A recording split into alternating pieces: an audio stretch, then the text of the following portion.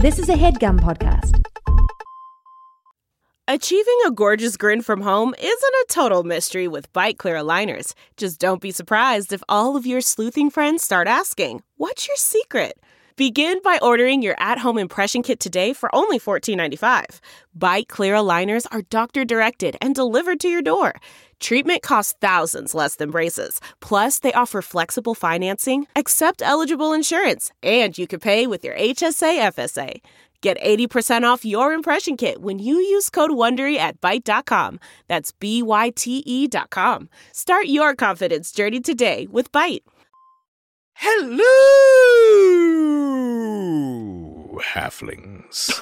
Oh. It's me, Jeremy Cobb, but Andrew V calls me Jeremy Not Renner Cobb, because they already call their other friend Jer Bear, and the only other Jeremy on their radar was Hawkeye. So, and Andrew V also sent us a super nice message on Patreon, so shout out to them for that. Thank you, Andrew V. Thank you, Andrew. And I am joined today by... hello, hi. My name is Olivia Kennedy, but you can call me Liv. Hi. Yes. So, Jeremy. Yeah. Today's episode is a little bit of a serious one, it's actually a very serious one, because we are talking about something that is very important and has affected this community more so than anything in a good long time. Yep. If you thought the Hadozi was a big deal, good Lord. We're here talking about the OGL. Yeah. In this episode, we will be very shortly interviewing Mr. Kyle Brink, who is the D&D. Let me see, the D&D team's executive producer. That's his official title. We are here. He's here to talk about the OGL. Yep. He has said that nothing is off the table in terms of questions. Liv, how you feel about this? It's going to be interesting. It's going to be great. I think we should dive straight in because we know that people are waiting for it.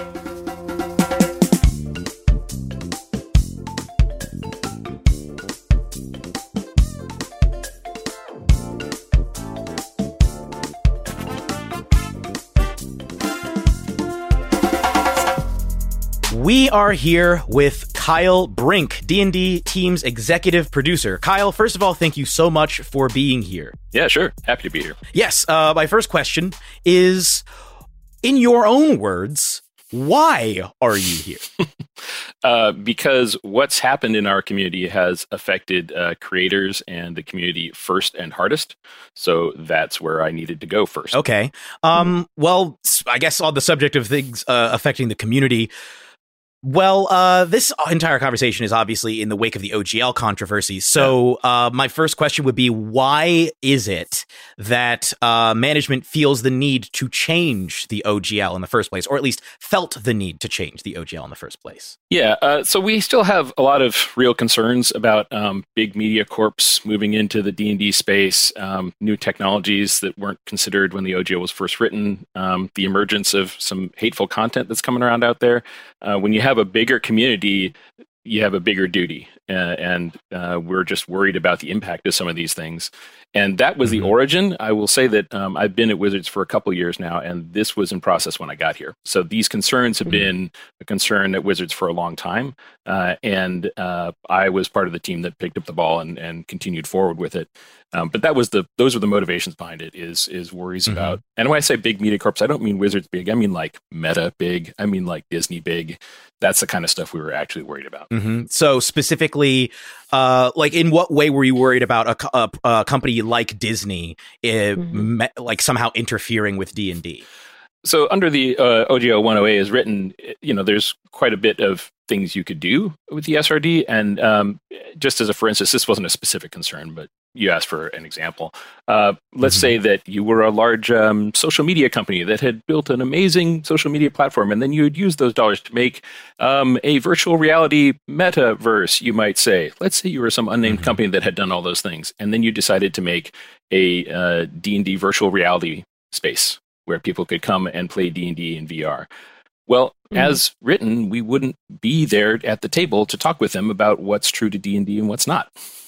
And we would be very concerned about where a company like that has not had a great track record, honestly, with how it manages its community and what it allows people to do on its platforms, what they would do with D&D.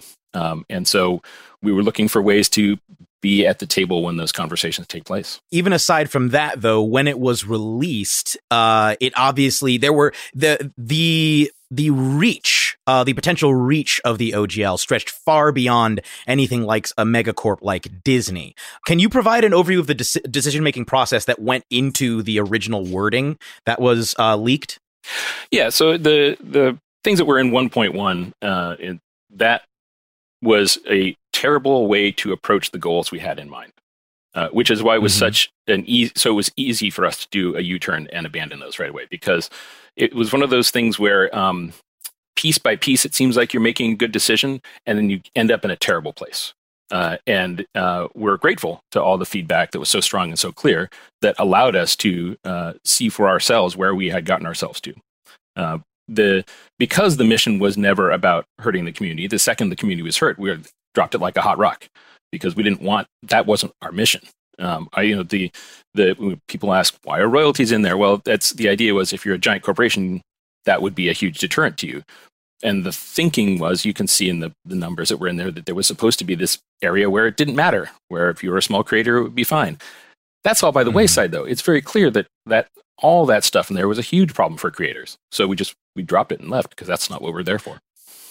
Okay, so you're saying that, like, over the course of the years that you guys spent developing the document, you lost sight of the overall scope of who it might affect? I would say it's more that we lost sight. I would say we lost sight of the impact of what the impact could be on the people we weren't concerned about. Our focus was so much on who we were concerned about, that we lost sight of who we were not concerned about, who we wanted to thrive, who we wanted to help. And so we accidentally, as collateral damage, really did it a lot. Would have, fortunately, it was never published and never will be published, but that document would clearly have done a lot of harm. And you didn't have anybody in place to oversee this before it was scheduled to be released? We had a number of people in the room. My team was, and this is my fault, was underrepresented. I was trying to protect the team from distractions like discussing a licensing agreement, so we can make the game, so we can make cool supplements and books.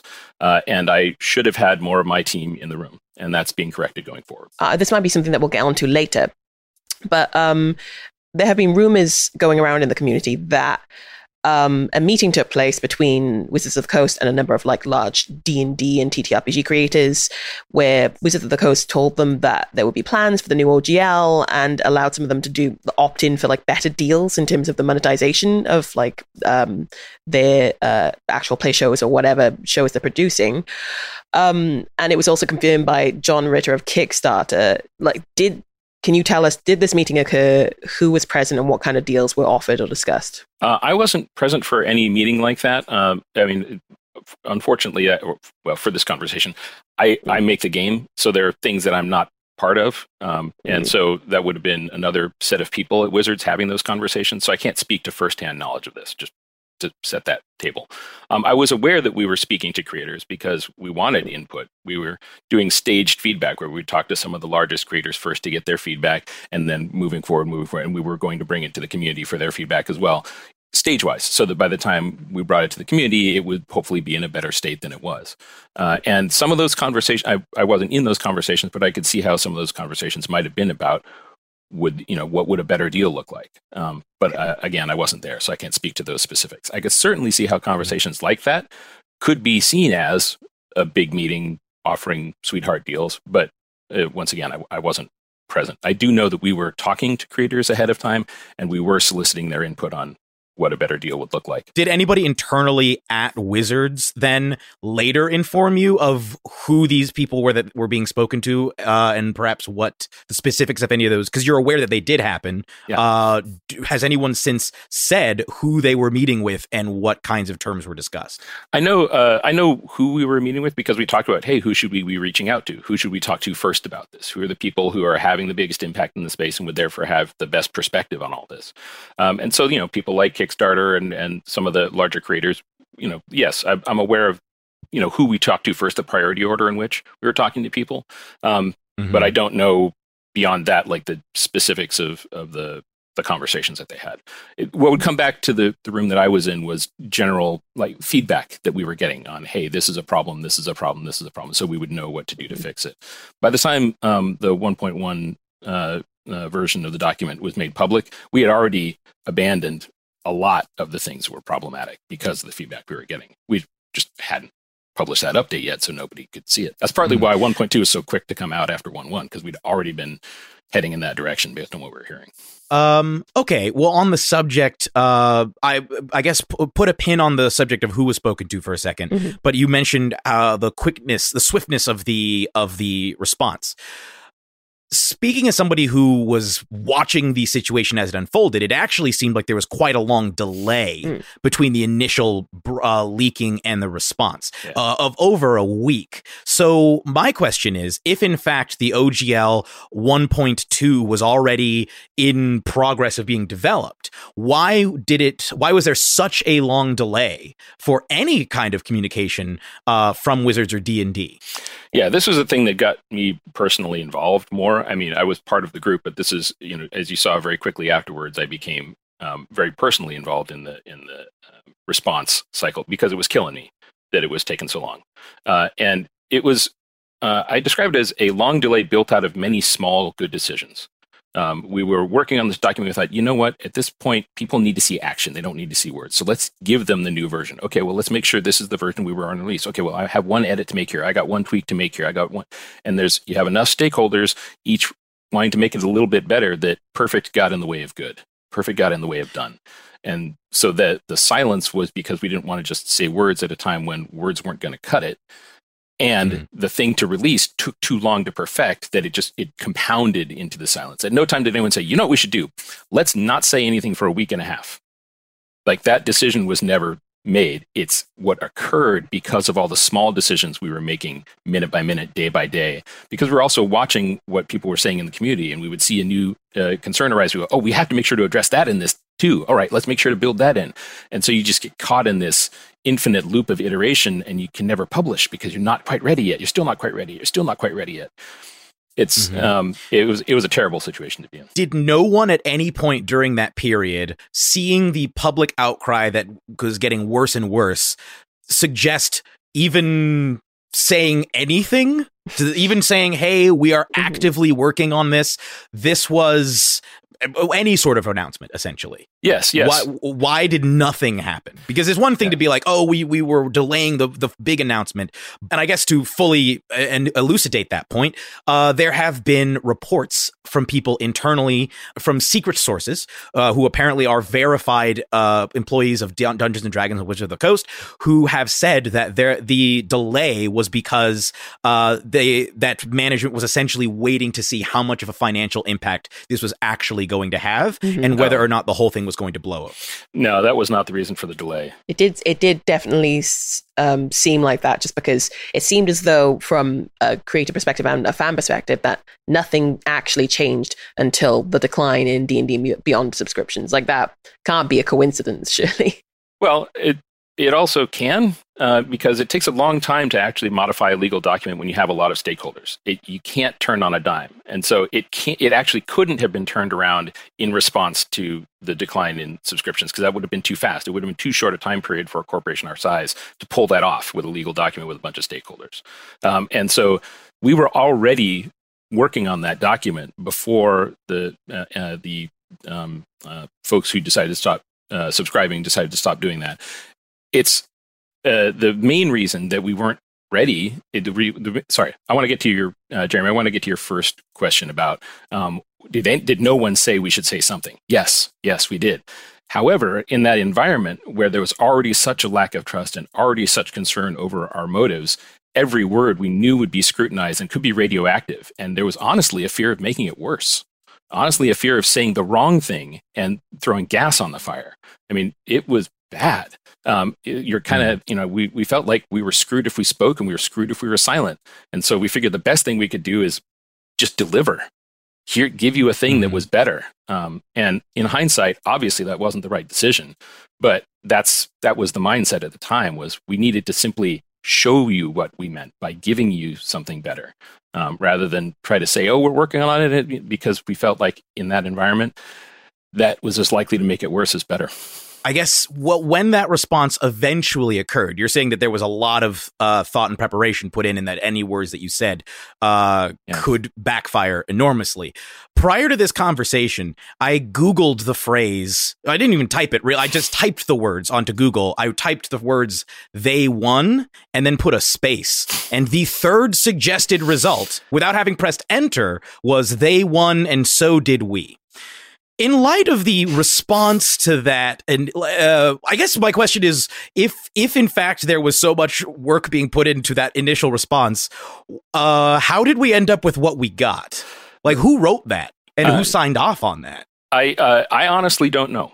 Everything I signed, by the way, I wrote. So if my name's on it, I typed the words. Now, that doesn't mean I didn't take input while I was typing, but every word, if I put my name on it, I wrote it. And I honestly don't know who contributed to the unsigned statement before I started posting. The thing that I was working on was the deliverable 1.2, the actual thing, and the process for how we were going to move forward from this, and bringing the feedback process and the playtest process to the table to get the community involved as soon as possible. That was what I was working on for all this. The statement that came out on the Friday. I read it around the same time you did. How did you feel when you read that? What did you think of it? I was not pleased with what we had posted. This is one of the things that inspired me to take a personal to put myself into this by name and take ownership of this, because that was not acceptable for me. That's not us. That's not who we should be. And I felt like this needed to be less of a committee thing and more of a D&D thing. There were aside from just that specific phrasing, there were other issues that folks had flagged up. Yeah.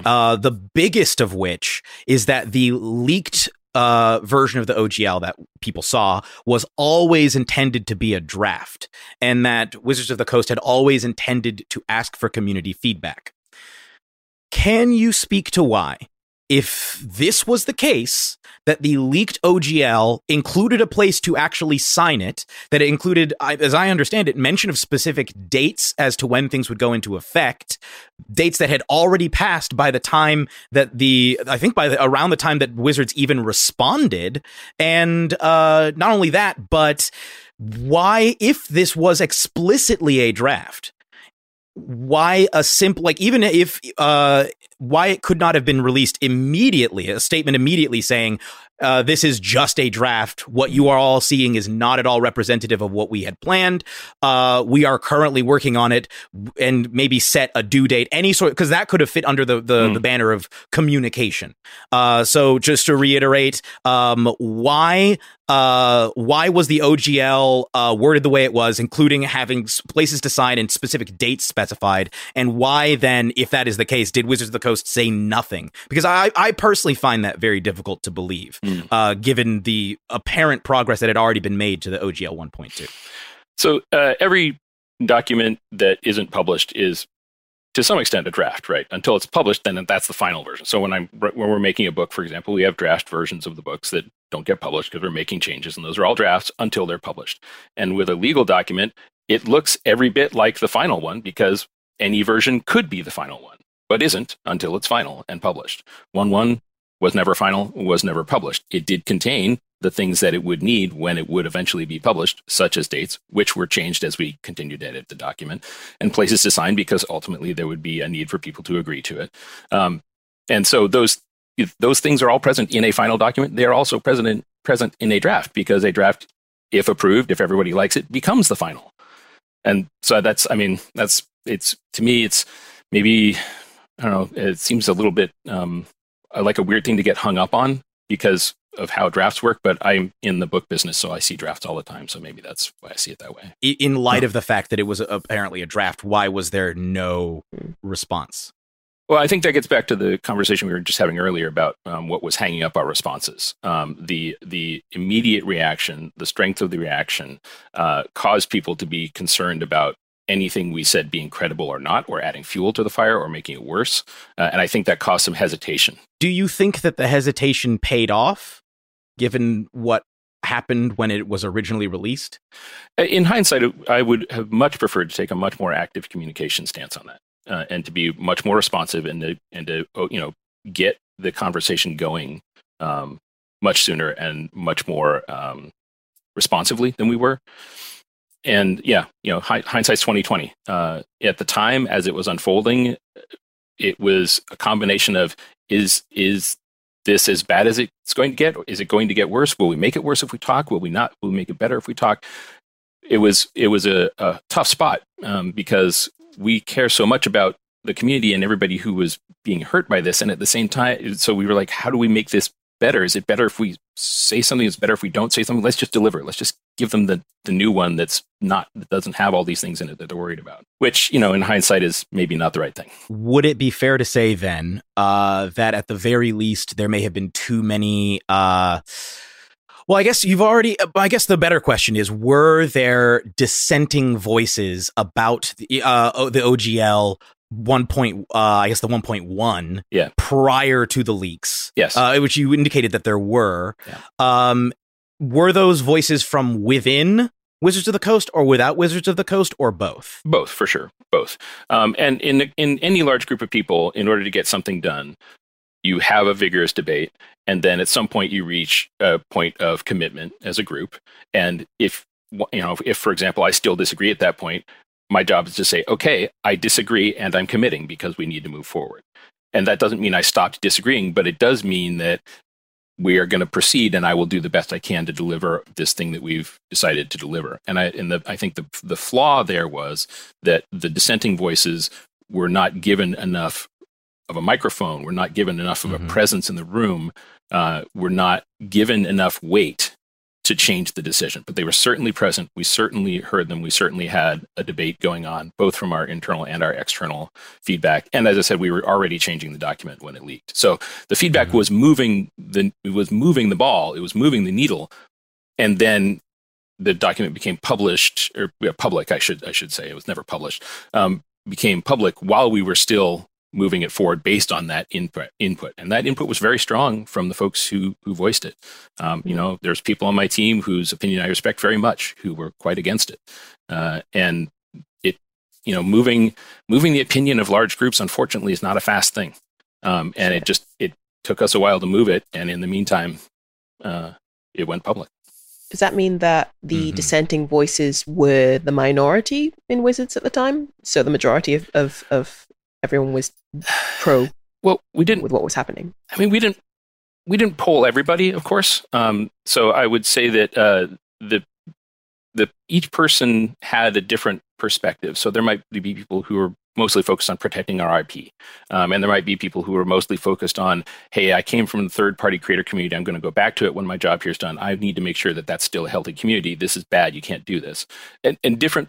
So different people come at it from different perspectives. Hey, it's my job. I'm in legal. I'm supposed to give us all the tools we have as an organization to protect us. Okay, so I'm going to give you the strongest language I can. So everybody had their point of view at the table that was legitimate and was coming from a good place. And so your question of was it a minority? I would say it wasn't loud enough in the room, and that's what's changing. Is we're giving much more of a voice to the folks on my team, myself included, who are closer to the community and would be able to catch this kind of thing in future and have enough volume to prevent it. And how are you enacting that? Like, how are you giving them a voice? Well, it's a couple things. First of all, by moving everything into the Creative Commons, we've just taken this whole discussion off the table. I mean, that's a one-way door. We can't unring that bell. So there's no taking back the SRD and the openness of D&D. It's out there, it's done. So this literal example can never happen again because we can't.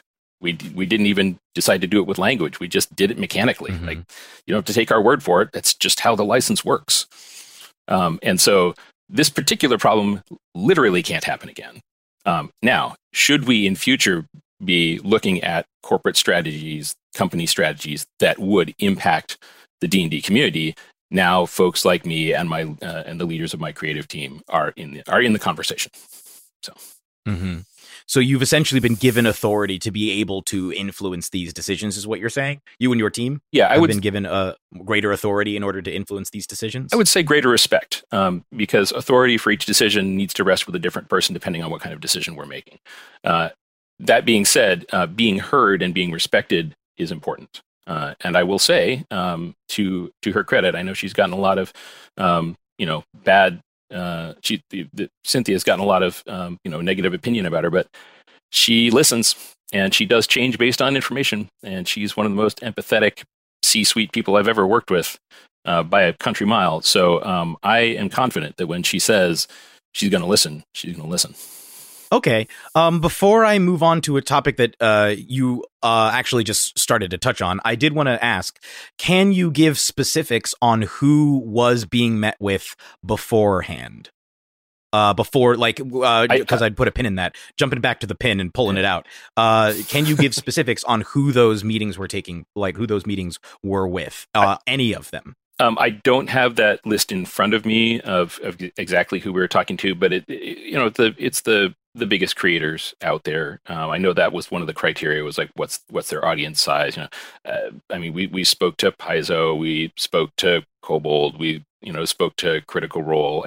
And each conversation was different. It was because each creator is different. Each group's thing that they create is different. And so it's not like everybody got the same conversation, because not everybody was in the same place or had the same questions. There were, but it was like that. It was like, okay, who are the ones that are the top publishers out there who have large audiences that they're serving? Because those are the ones who are going to really have the best sense of what's right. Okay. All right. Well, I want to touch on what you mentioned when you were talking about how you were acknowledging how the Creative Commons now covers all of the SRD 5.1. Here's my question. Is it the intention of Wizards of the Coast to add 1D&D content to this SRD? We are. Well, 1D&D isn't finished right now, so I can't really tell you what all the content is yet because we haven't finished writing it. But I will say that. But is it the intention to add the content? Yeah, the intention is that all of the new rules updates that we're doing, including the stuff we're publishing in 2024, that's being called 1D&D right now, all of that will remain. The SRD will be updated to remain compatible with all of that. Now, exactly how that compatibility is maintained is something that I'm going to leave up to Jeremy Crawford and the rules designers. Maybe it's we put the exact rules language into the SRD. Maybe it's we do some bridging language. Like, for example, the new rules update will refer to species, not race. Well, so the SRD still uses race. So we might put some language in there that says, hey, where you see the word race, use the word species. And that's what I mean by bridging language. It's to connect the dots for how stuff works in the SRD versus how it'll work in the rules update. But it'll be some combination of those things. The one thing I can guarantee right now is it'll be 100% compatible. Anything you build with the SRD will work with the new rules. Okay. Are there plans to potentially introduce a new OGL that is specific to 1D&D? I don't think so. I don't see the value in it. If Creative Commons is such a great open license. I think if at such time as we decided to put more stuff out into the public space, we'd do it through probably Creative Commons. I think I've no interest in getting into the OGL business. I'd rather be in the D&D business. Mm-hmm. Okay, so there's just to be clear, there's no plans for one D&D essentially becoming like a closed system where it's like, everything that was fifth edition and everything prior is now covered by that. We're cutting that free. Y'all can have it, and we're building our own thing. And this is our new venture. No plans for that. Yeah, we don't even think of it as a different edition. We think of it as an evolution of fifth edition. That's why we call it one D&D instead of putting a number on it. People like to call it 6th edition. They're going to call it another edition. They might even call it 5.5. I don't know, because it feels a little bit more like what happened as 3 got evolved into 3.5. But really what we're doing is we think 5th edition is great, and we think it could be better. We think it could play faster. It could play easier. It could provide more room for role play. So there's stuff like that we want to do to improve it, but we're not trying to replace it. Mm-hmm. Okay.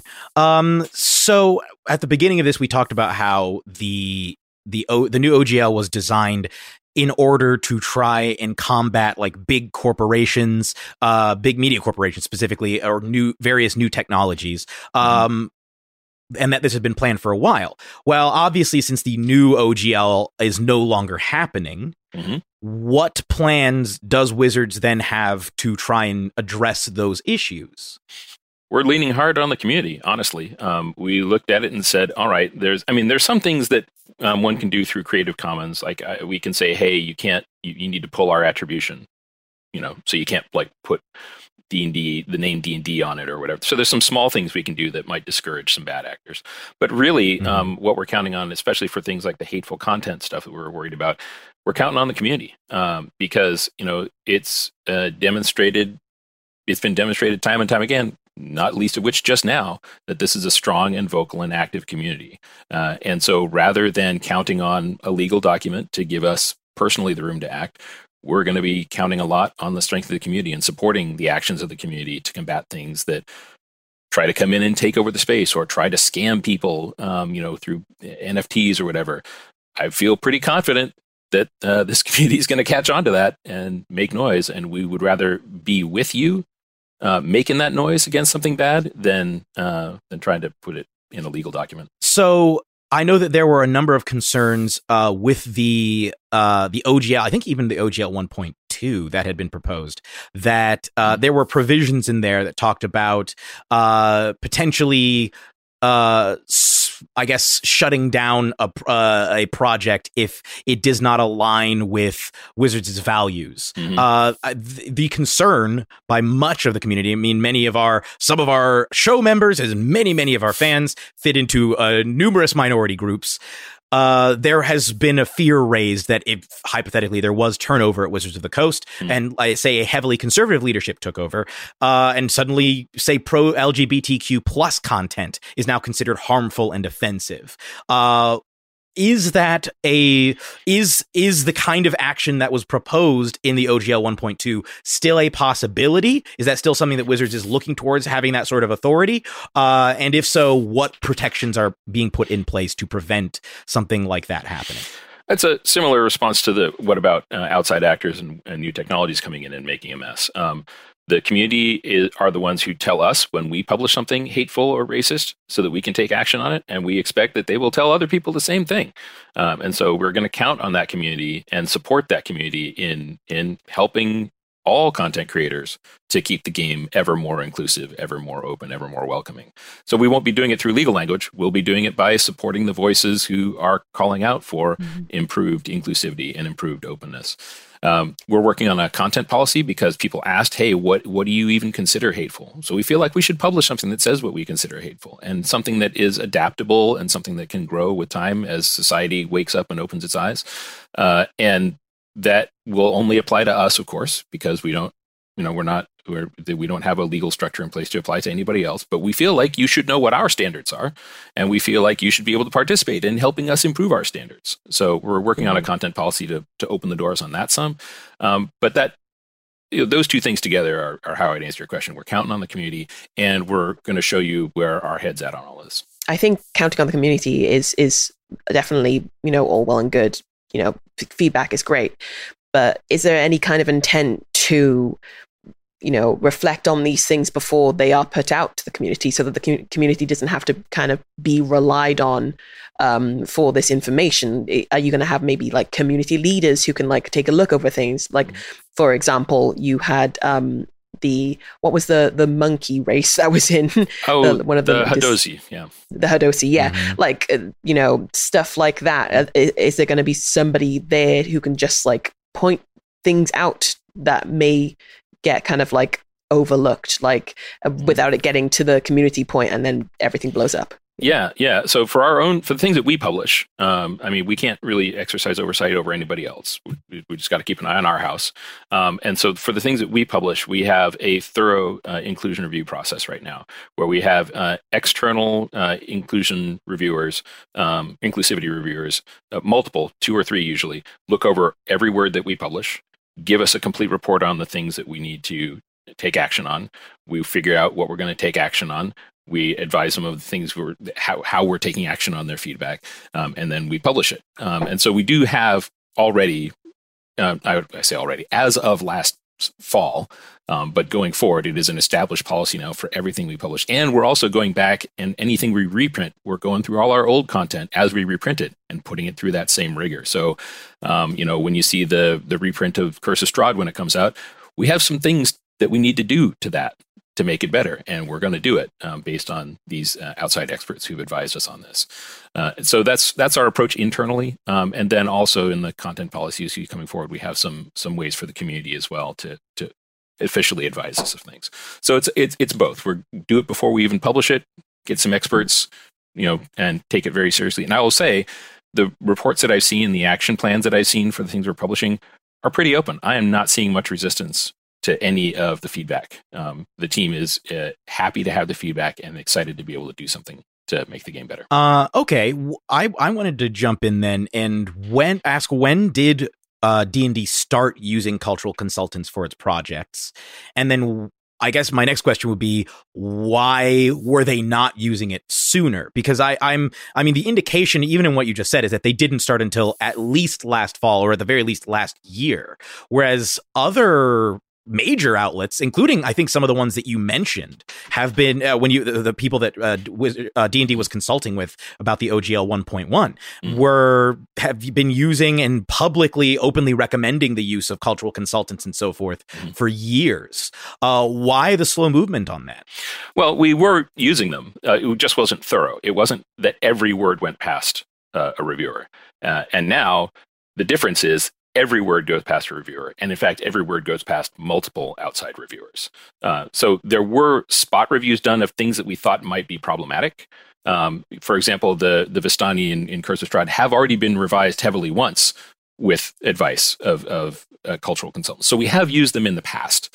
What we were not doing is 100% with at least 2 consultants every word we publish. That's the difference. Going from some to all. Like with the Hadozi, for example, there wasn't suspicion based on the past of that particular race that there may be some red flags to pay attention to. There are a couple of things that went on with that one. So short version is it was not run by a cultural consultant of any kind to catch that, and that the particular. There was a particular paragraph in there that really made the connection that to past depictions that we really didn't intend to. That got in there by kind of an outside the normal flow thing. A senior person who was very trusted wrote it, and very few eyes got on it before it got into the final draft.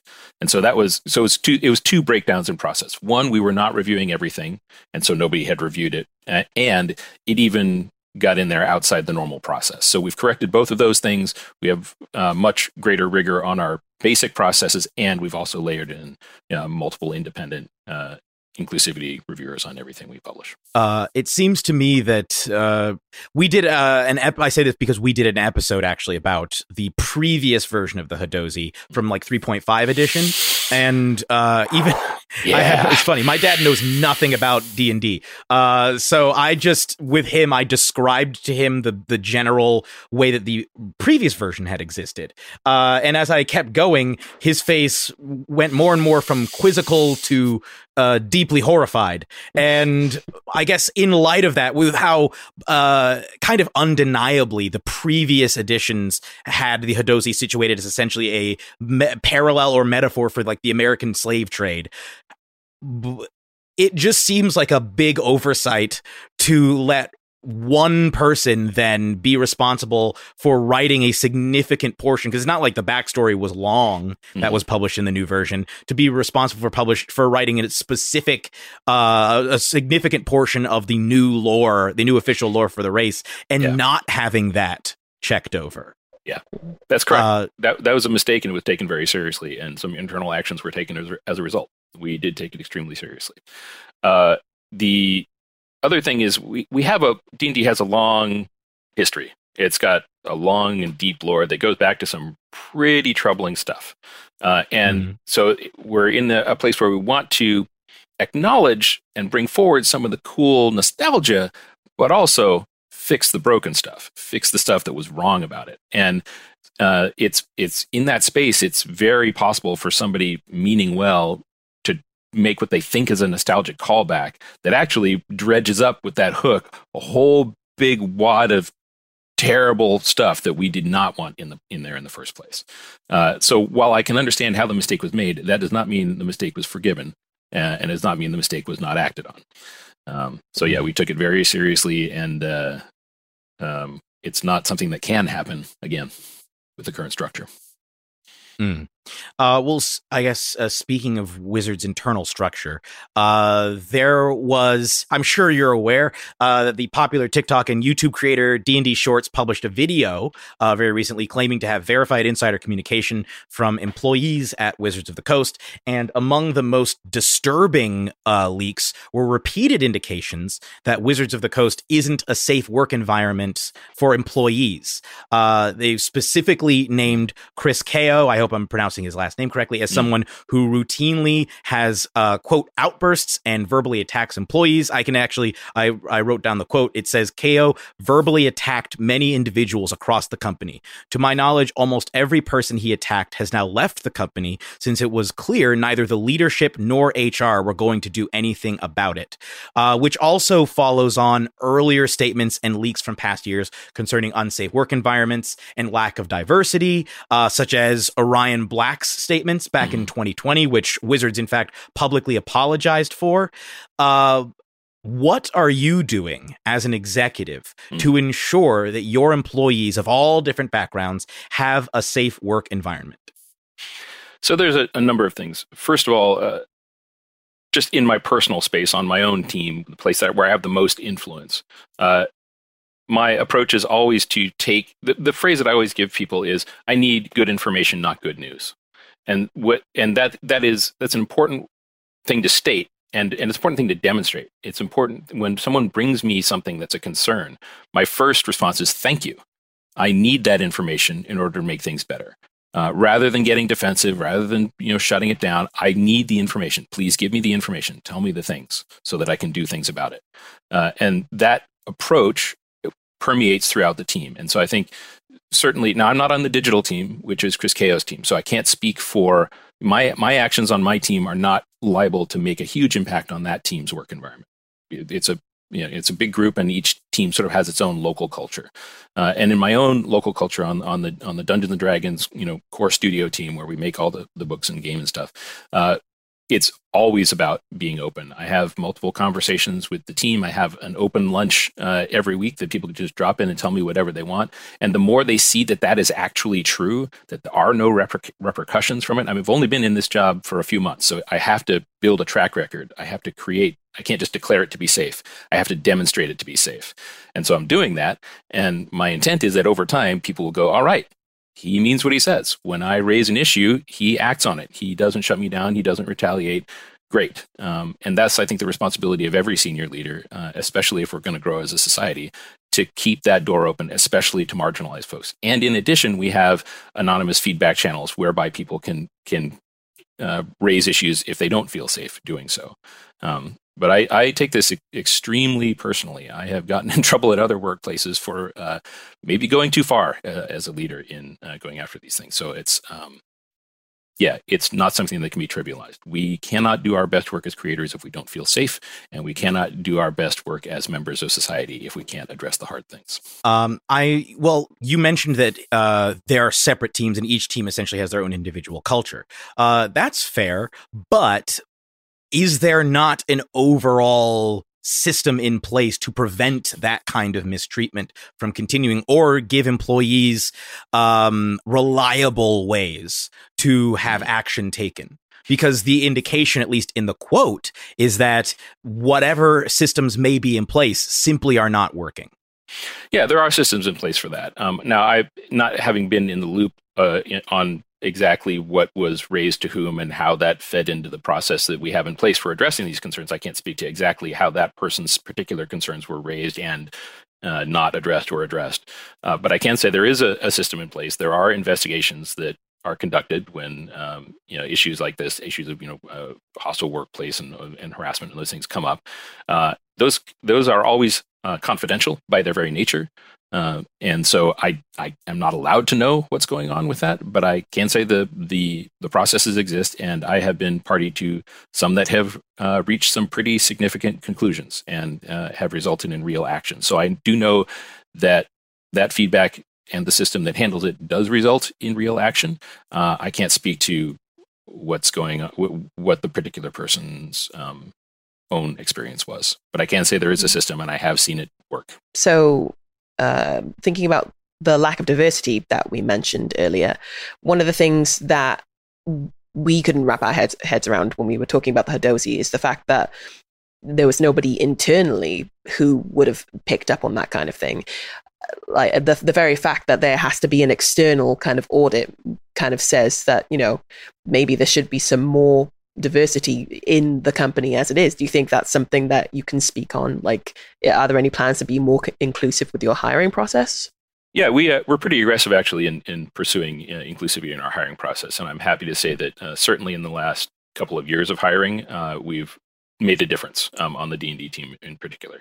And part of that, honestly, is that the D&D audience has been growing and becoming more diverse, which is great because, D&D players and creators exist on a spectrum, right? Every player is a creator. We make stuff up at the table. That's the whole point of the game.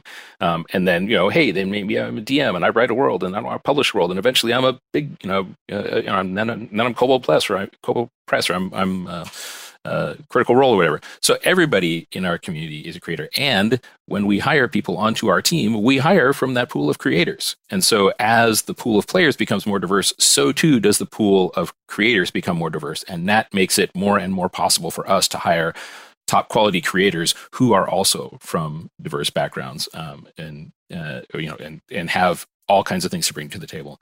I think in the case of the Hadozi in particular, again, a big part of it was that our internal process also wasn't followed. So even the people on our team who would have seen it didn't see that text. They didn't get a chance to go, hey, that's a problem before it was live. And so we had an internal breakdown of our existing process as well as needing to get some outside eyes on it. In terms of hiring diversity, this actually speaks to one thing that Orion Black said in their statements, which is that they believed that they were essentially a diversity hire, which, look, we're all in favor of diversity, but ultimately I think what makes the difference in a company like this is if you have minority people in positions of power. And while I'm sure that there have been numerous hirings of people from a variety of different minorities, at least in the case of racial minorities, I've met a number of people who, including yourself, who are fairly high up in D&D, and I think every single one of them has been white.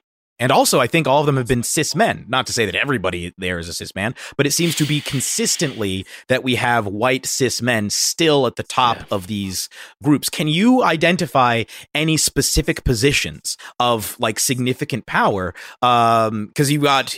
I mean, even on the D&D team, you've still got Jeremy Crawford. You still got Mike Merles and so forth. What can you identify any specific positions that have like higher ranking positions that have been filled by people of, say, racially diverse backgrounds? I think if you look at the credits of our books, you'll see some lead designers there who are not cis men. You will also see a lot of primary authors on sources.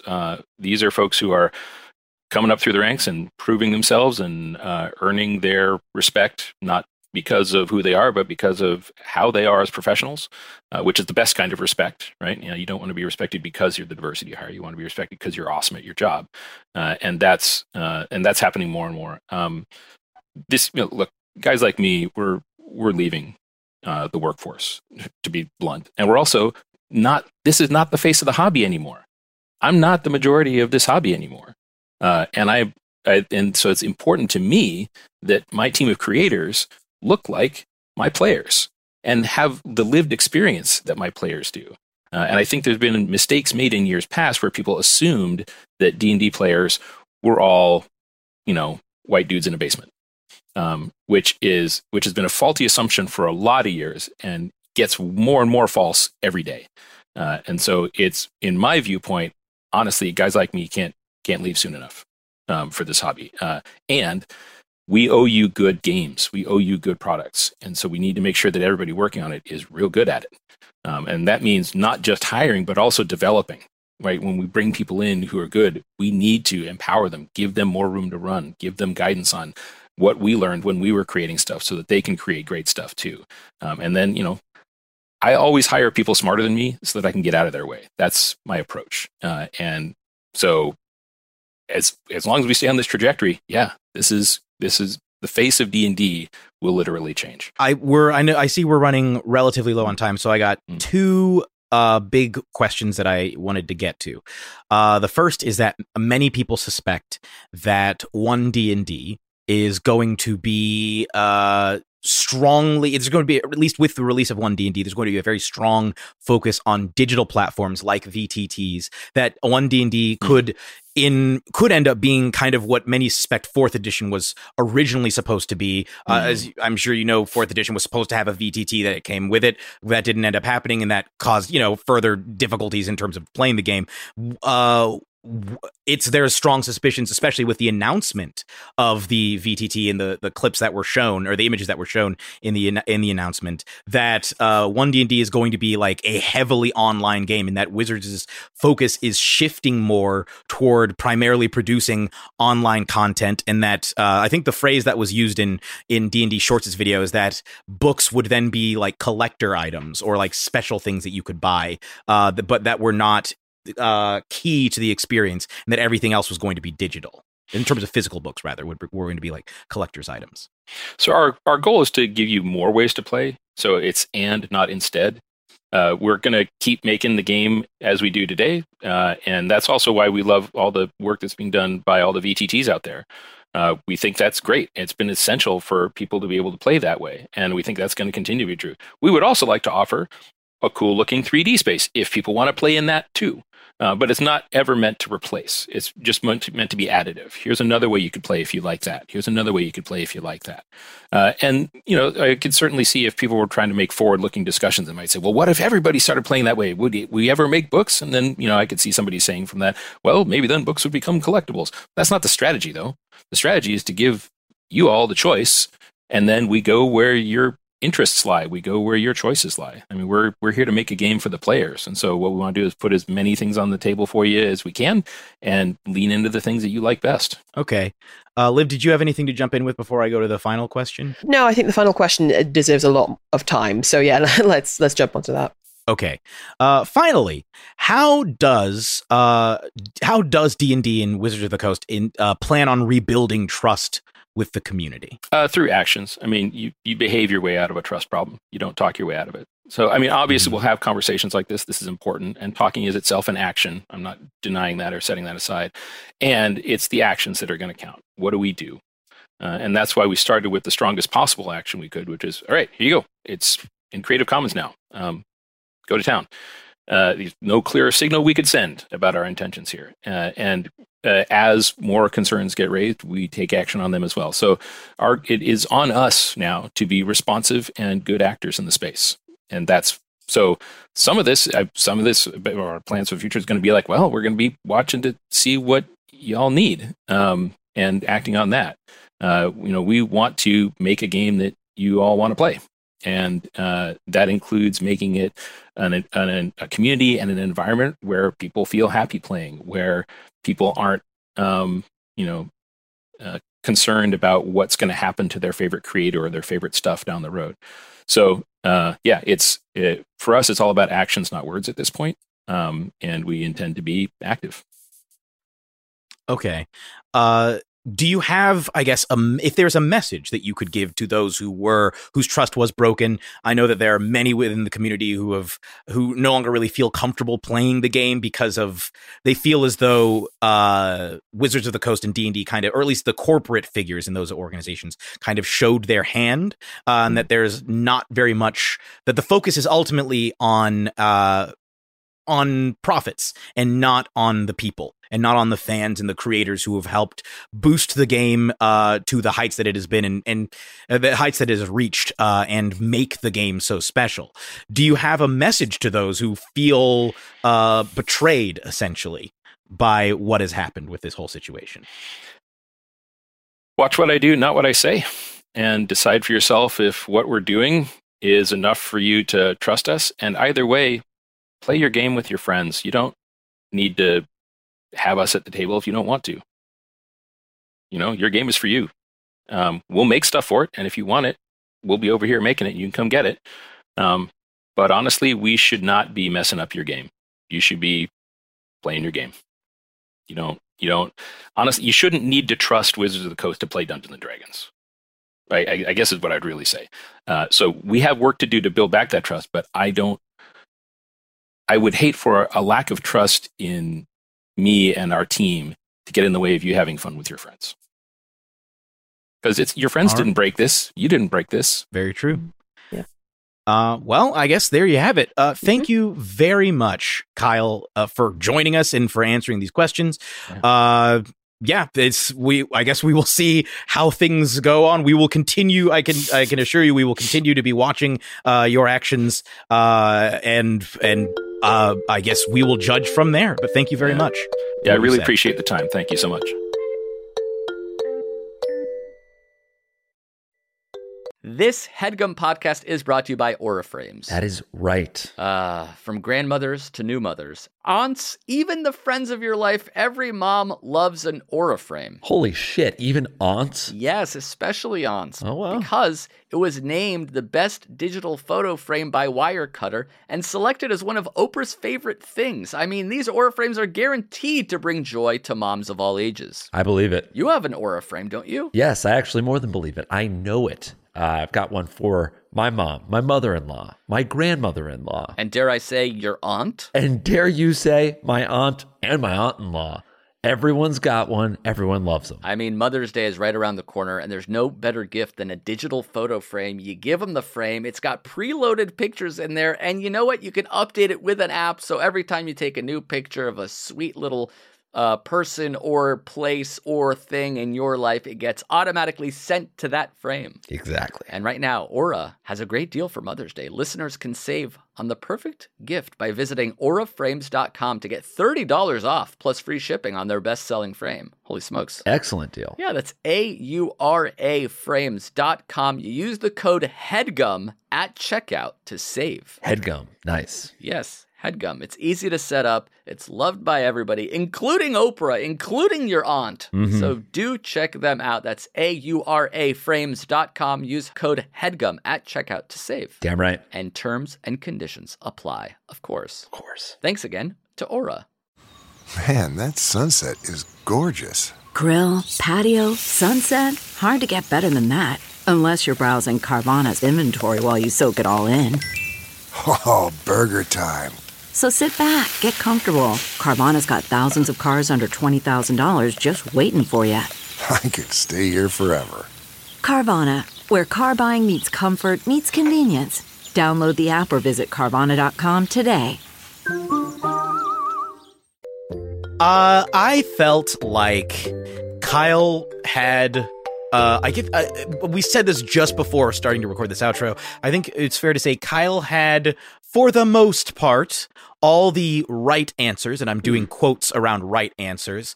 I think that there were a lot of cases where he dodged having to give answers that might have otherwise been uncomfortable. So such as the questions about Chris KO's behavior, where he essentially said, I'm not on that team. And if you notice, he never mentioned him by name. He only ever said that individual and so forth, which I think was in reference to the situation with Chris. It seemed as though it was very much like, oh, I'm just over here and all the teams nothing are separate. to do with me. And it's like, Yeah. but if you must know. You must know. This dude must have a reputation. Yeah. Yeah. So yeah, there was a few instances like that where there was some obfuscation. But yeah, we were told not to hold back, and I don't think we did. I think that we asked every question that we meant to ask. But I don't know. I feel like that we just didn't get straight answers particularly, which is a little bit disappointing. But what are you going to do, I guess? Yeah. And I think we got some straight answers. I mean, there were some things that it's like, oh, okay, this is an unequivocal statement that you're making. There are currently no plans for 1D&D to become its own closed system. There are no plans for 1D&D to have its own new OGL. Apparently, there are no it's all going into the old one. Okay, there's no plans for basically any of the stuff that people were freaking out about with OGL 1.1 and 1.2. Okay, that's a pretty clear stance that he's taking, that if in fact down the line we see is not true, then we will be able to say, hey, That was a lie. Yeah, we were lied to. Yeah. Yeah, there were specifics. As you said, there were some things where it's like, okay, I'm glad that we at least got him to say which, at least some of the groups that they spoke to ahead of time. Mm-hmm. Yeah, I wasn't expecting actual names, but I'm glad that you pushed on that because I don't think we would have gotten it otherwise. Yeah, the answers that were given were, they all made sense, but it's hard to believe that they weren't all thoroughly examined beforehand, and like every question that we asked was anticipated, and they had an answer set in place for each of them. They wouldn't have done this if they didn't have that in place. They absolutely, and actually they had asked for the questions ahead of time, which we did not send them the questions ahead of time. They said that this was specifically so that they could, I'm not going to quote them, but because I don't have the email in front of me, but I believe they said it was so that they could make sure that they had all of the information, because sometimes people are raising legal issues and so forth. And since he's not part of the legal team, he can't really speak to that. So that could be the case. If we take them at their word, then sure, that was the reason why they were asking. It could also be because they were trying to be prepared for specific questions and know maybe the tone of the interview so that they could be prepared. Yeah. But they didn't even need that because they definitely discussed everything that we offered to them. Yeah, I'm with you, Liv. I remain unconvinced on a number of topics. Basically everything about the OGL 1.1. I'm like, okay, look, maybe there was in fact some work on a later, I don't know, on later changes. That wasn't. It still to me does not make sense that they could not have publicly said anything. Yeah, but I don't really know. It felt like, for full transparency, we only had an hour to speak with him. Yeah. We had a lot of different topics that we wanted to get to. And so we had to start making decisions about what we were going to push on, what we weren't going to push on, that sort of thing. Like if it was, and that became a thing where it's like, well, he's given an answer. Like, I'm not really sure what else to say except I don't believe you. Yeah. No, it just felt very, oh no, artificial kind of. It made the team sound really incompetent. There were a number of instances where his answer was basically like, "Yeah, we just didn't have it together, man." But stated in a very, a much more eloquent way, for sure, and roundabout way. I agree. No, it just felt, it felt placating in a way. Yeah. Which, I mean, that was the goal. Yeah. It was a damage control interview. Yeah.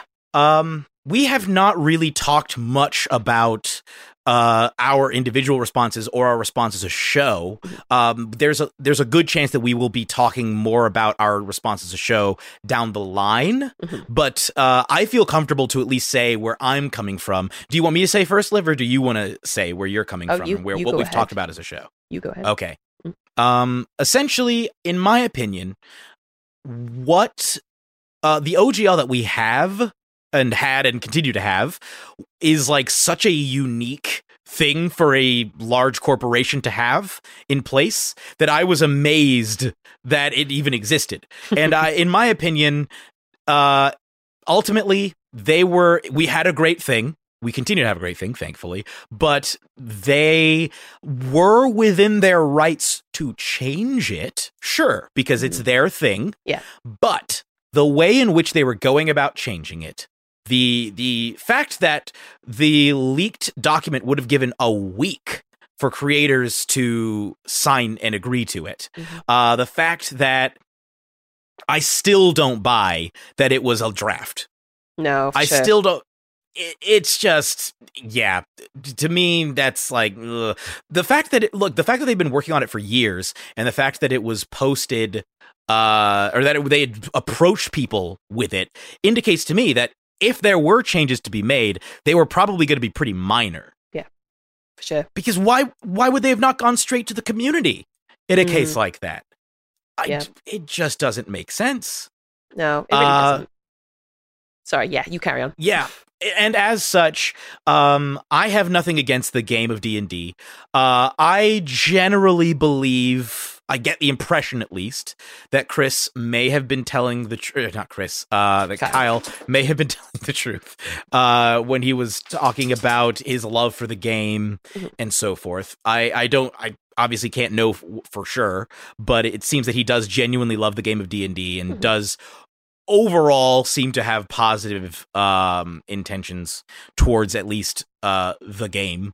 But my trust in Wizards of the Coast and D&D as an organization is certainly shaken. Yep. And so I'm still playing D&D like in private games. I don't necessarily have a problem with that. I commend anybody who is switching. I personally feel I can say that one thing that is unequivocal, two things, is number one, my trust in the system is broken in their corporation. They have still shown their hand, and now they are trying to fix that. But to me, it's still going to take a lot of effort and work to build back that trust. I'm going to need to see a lot more than even just an interview. If the things he's saying in the interview are carried through and the attitude that he brought forth in the interview is actually followed, then I'm like, great. But that's going to need to be months of activity or years of activity for me to really, that, as you said, it remains to be seen. That is one thing. The other thing is this. It is not healthy for the TTRPG landscape to have one giant game controlling so much of the space. And I mean, just by how big a deal this was and how many creators were affected by this. And it wasn't just, D&D makes up a section of my sales. For a lot of these people, it's like the main thing or the only thing that they do. And even on our show, it's almost the only thing that we play. And so that tells me that it is time to start taking an even more proactive role in trying to boost other games and other creators in the space. And so my intention is going forward for future actual plays to feature D&D less often. There are so many TTRPGs to choose from, Jeremy. So many. Exactly. And we already have at least one, I think two recordings scheduled that will explicitly help promote other TTRPGs. There are a couple of actual play things that we have already recorded or at least partially recorded that use D&D that happened prior to the OGL nonsense. We're going to keep those, like if it's already done recording, we're not going to re-record it. And if it's already partially recorded, we're not going to force the cast to learn a new system and then re-record the whole adventure. So that stuff will stay with D&D, but there's a good chance that a lot of other games and planned series that we had for this year, as well as more one-shots that we plan, will be focusing on things other than D&D down the line. Absolutely. I mean, on Dicebreaker, which is the channel I do in my day job, we've discussed like the idea of like maybe we like possibly would to lean more into D&D just like kind of overall, but then it was always like a resounding no, because like it just goes to show that you can't rely on one system. You really can't. And there are so many out there that, people really need to pay more attention to. But yeah, everything you said, Jeremy, I completely agree with. This whole thing has been a bit of fiasco, but at least it was a wake-up call. So that's good. And I will say, we have had talks about the degree to which the show will be focusing on D&D content going forward, even aside from actual play. But in terms of discussion, I feel comfortable to publicly say that I'm in favor of taking less of a focused role. We'll see what ends up happening. This is not me saying, this is a decision. This is me letting you know, just as a creator, I guess. I am in favor of not, I mean, we'll probably finish the class deep dive. I'm in favor of that, but we'll see about the rest for me. Yeah. But yeah. We have one class left. That's why it's just the sorcerer. It's not the sorcerer's fault. Yeah. But yeah, like I got TTRPGs coming out the wazoo. Like, we can learn other systems. It's great. It'll be fun. Yeah. It's gonna be a brand new chapter for 3BH, and I'm very excited about it. So yeah. With that, I guess let us know what you think about this. Let us know what your thoughts are out there in our Discord, on Twitter, and Patreon. Let us know, because look, we don't know everything. That's partly why it's taken us so long to respond. Yeah. Because there was a lot of waiting to see. When it first broke, I was like, is it as bad as people are saying? I was waiting to hear from like lawyers and hear more details about it. And, you know, as we heard more leaks and lawyers came to weigh in, a lot of times the lawyers didn't even agree with each other, or the lawyers would miss aspects that were specific to D&D, like where they're like, well, you can't copyright rules system. So what was the OGL originally doing? Yeah. And then people will come in who actually write stuff and are like, well, actually the language used is something you can copyright. And that is very big to the D&D, like the whole idea of the stat block and specifics of how things are written. The style is something you can, and that is a big thing that people had access to, that sort of thing. Yeah. So yeah, for me, I tend to try and be cautious because I know that jumping in and just guns a-blazing on the wrong side can sometimes do a lot more harm than good. For sure, yeah. Also, worth pointing out that the questions that we asked to Kyle in this interview, a lot of them were prompted by our patrons and our Discord members. So it's worth checking those out, because we do go to our community, you know, as a source very often. So yeah, if you're interested in that, just check them out. I'm sure there'll be links around. Yeah. Yeah. And in fact, yeah, not only that, there were instances where multiple people had asked versions of the same question. So I just sort of collapsed them into one. And in some cases, I would literally put in parentheses, these people specifically had wanted to know about this thing, or this many people upvoted this particular question. And that helped to boost, in some cases, which questions were being asked. Yeah. We had our own questions as well, obviously, but yeah. With that, is there anything else we need to touch on? I think we've done all we can, Jeremy. We should do plugs, shouldn't we? Plugs, we can plug, yeah. Yeah, Liv, you got something to plug? Sure, I'll plug myself. That always sounds so weird. I'm at Does Dark Magic on air, Liv. Twitter. On air. It's a treat for me. I'm at Does Dark Magic on Twitter, and I'm Olivia Does Dark Magic on most other things. I'm also on YouTube now. I'm hopefully releasing a new video tonight. We'll see, maybe. So yeah, go ahead and subscribe if you'd like, but also subscribe to Three Black Halflings on YouTube, and you can also find me on youtube.com/Dicebreaker if you want more TTRPG stuff. That's not just D&D. It's all over there. Yeah. It's great. Yeah. And you can follow me on Twitter at Jeremy Cobb1. That's Cobb with 2 B's and the number 1. But you can also follow me because I've reached the threshold. I'm going to look up my username on air. I've reached 150 followers. Yeah. Can I tell you what it is? Because I know what it is. Please do. Yeah. It is the Cobbmeister. Oh, okay. Follow me at the Cobbmeister on Instagram. I'm going to be posting something possibly today as of this recording, or just very soon. Thank you, Liv. The Cobbmeister. Right. I've been looking at it for ages, like, oh, there he is. Oh, he did I see you. Yeah, no, I've double checked, and it is correct. Yes, the Cobbmeister. Yes. And even more importantly than following me on the Cobbmeister, there is a new show. It's either coming out this week or next week. I'm doing it with Andrew Coons at The First Watch, friend of the show. He has been on Three Black Halflings. I know we've done a couple of kickbacks with him that I don't think have been released yet.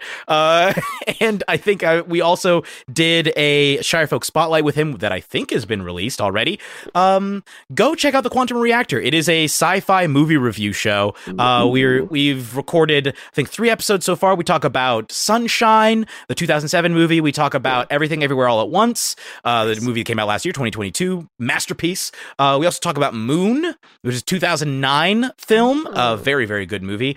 All 3 of those, I would say each episode gets better as we solidify our style. But yeah, go check it out. Go follow us. You can follow us on Twitter at QReactor Show, and I think we will also be posting to YouTube, but I think on YouTube we are also Q Reactor Show. Nice. So go check that out. Yeah. Do it. All right. Yeah. Go support. Go support. We also have a Discord. I don't know where the link to that's going to be, but stay tuned. Stay tuned for that. Yeah, with that, go follow the show on Patreon, specifically Three Black Halflings now. Patreon.com/TB Halflings if you want to help and get behind the scenes, help support the show, get behind the scenes stuff, get kickbacks like the one that Liv and I just recorded last week, which I thought was a great conversation that we had. Yeah, we had a fun time. We just had a nice chat and we really enjoyed it. So if you want to be a part of that, you go ahead and take a listen. Yeah. Follow us on Twitter, Instagram, and Facebook at 3, that's the number 3, Black Halflings.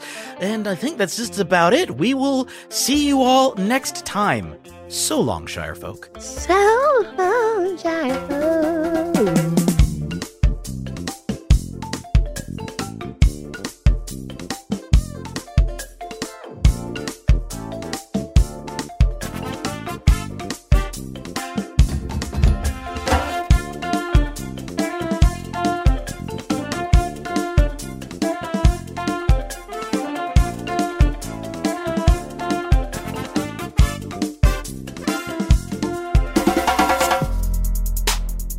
Hello, Halflings. Thank you so much for listening to the show.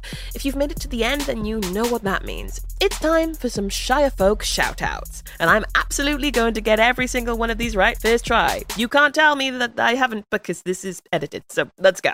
A big bunch of thank yous to Kenya Hicks, Jill Paxson, Bradley Smith, Raven Note, Aki Burmis, Raquel Engen, Afternoon, Emma Rose, Chanel McCartney, Tate Horse, Kitty Height, Jacob, and Elsie Miller. Myself, Jeremy, and Jasper are so grateful to you for all your help because you literally help us keep the lights on and keep those mics recording, so thank you so much, patrons. Have a wonderful rest of your week.